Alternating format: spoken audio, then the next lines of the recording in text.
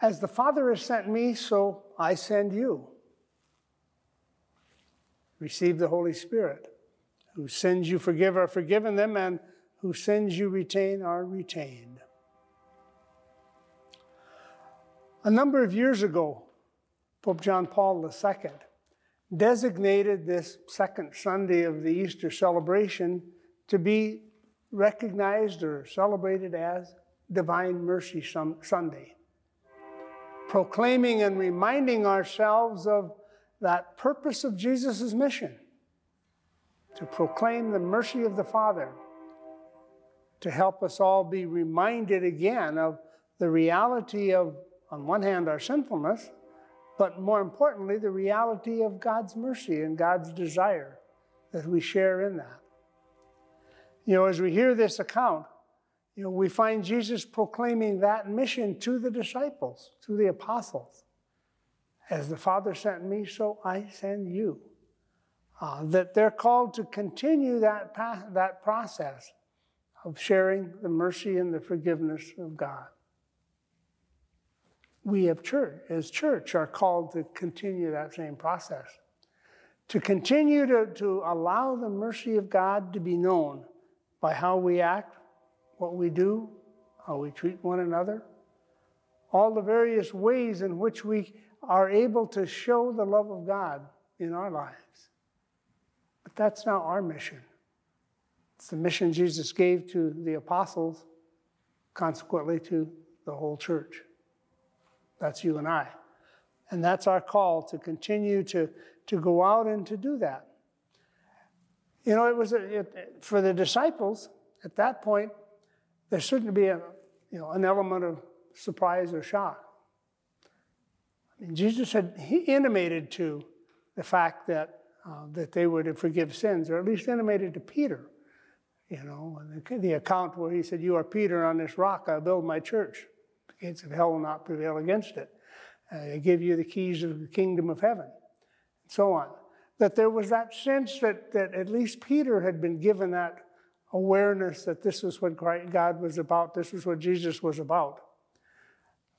And now this is a very direct, very absolute kind of command to all of the apostles, to the 11 that were present, minus Judas, obviously, and eventually with Thomas, but he was minus the first day.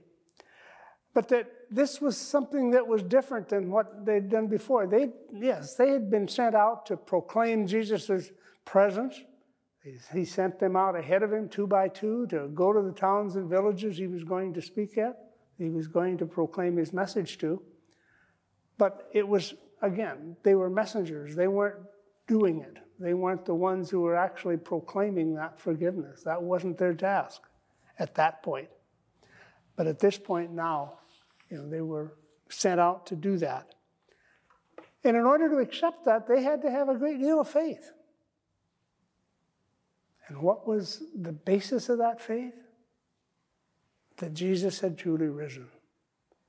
That was what gave them the ability to trust. If Jesus had truly risen, then they could believe that what he was asking them to do was possible. How did they know that he was risen? By seeing the nail marks in his hands, by seeing the opening in his side. Seeing those wounds was what allowed them to believe. The account says he showed them his hands and his side when Jesus appeared to them. What was it that Thomas asked? Until I can put my fingers in the nail marks, my hand in his side, I will not believe. When Jesus appears a week later and Thomas is now present, Jesus simply invites him to believe. Come, put your finger here, see my hands, bring your hand, put it into my side. That he invites Thomas to have that same experience that the other apostles had had the week before. John doesn't tell us in the gospel whether Thomas actually touched him, whether he actually did that.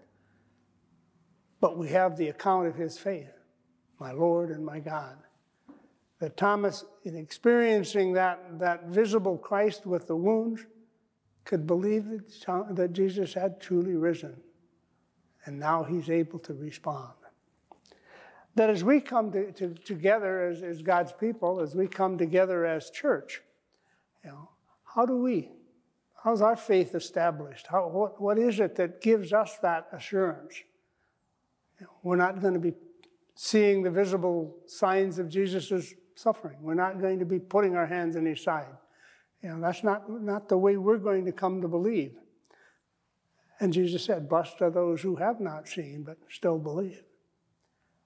We come to believe because of the faith of those who have shared that with us, who have come to that conviction that our experience is not going to be the personal experience of the risen Christ, but it is the personal experience of the church, the people who have come to believe in him, who have come to put their confidence and their trust in the life that God has shared. We too experience the mercy and the forgiveness of God through his church, through the people who have come to believe, that we continue to express the care and the mercy of our God, not simply to receive it, but to make it present, to share it with those around us. Our mission is the same mission that Jesus gave to the apostles, to carry out his work, to carry out what it was that he had come to do. That in recognizing those who've come to believe, recognizing those who trust in the reality of the risen Christ, even though they've not yet seen him, that our faith is brought about. We come together with our wounds, with our failings, and like Thomas, sometimes it's the wounds that help us to believe. The fact that we see those wounds in ourselves, we see those wounds in people around us, and yet we also see that faith, that confidence, that oftentimes it's the wounds that help us to know the reality of God's goodness, the reality of God's care for us.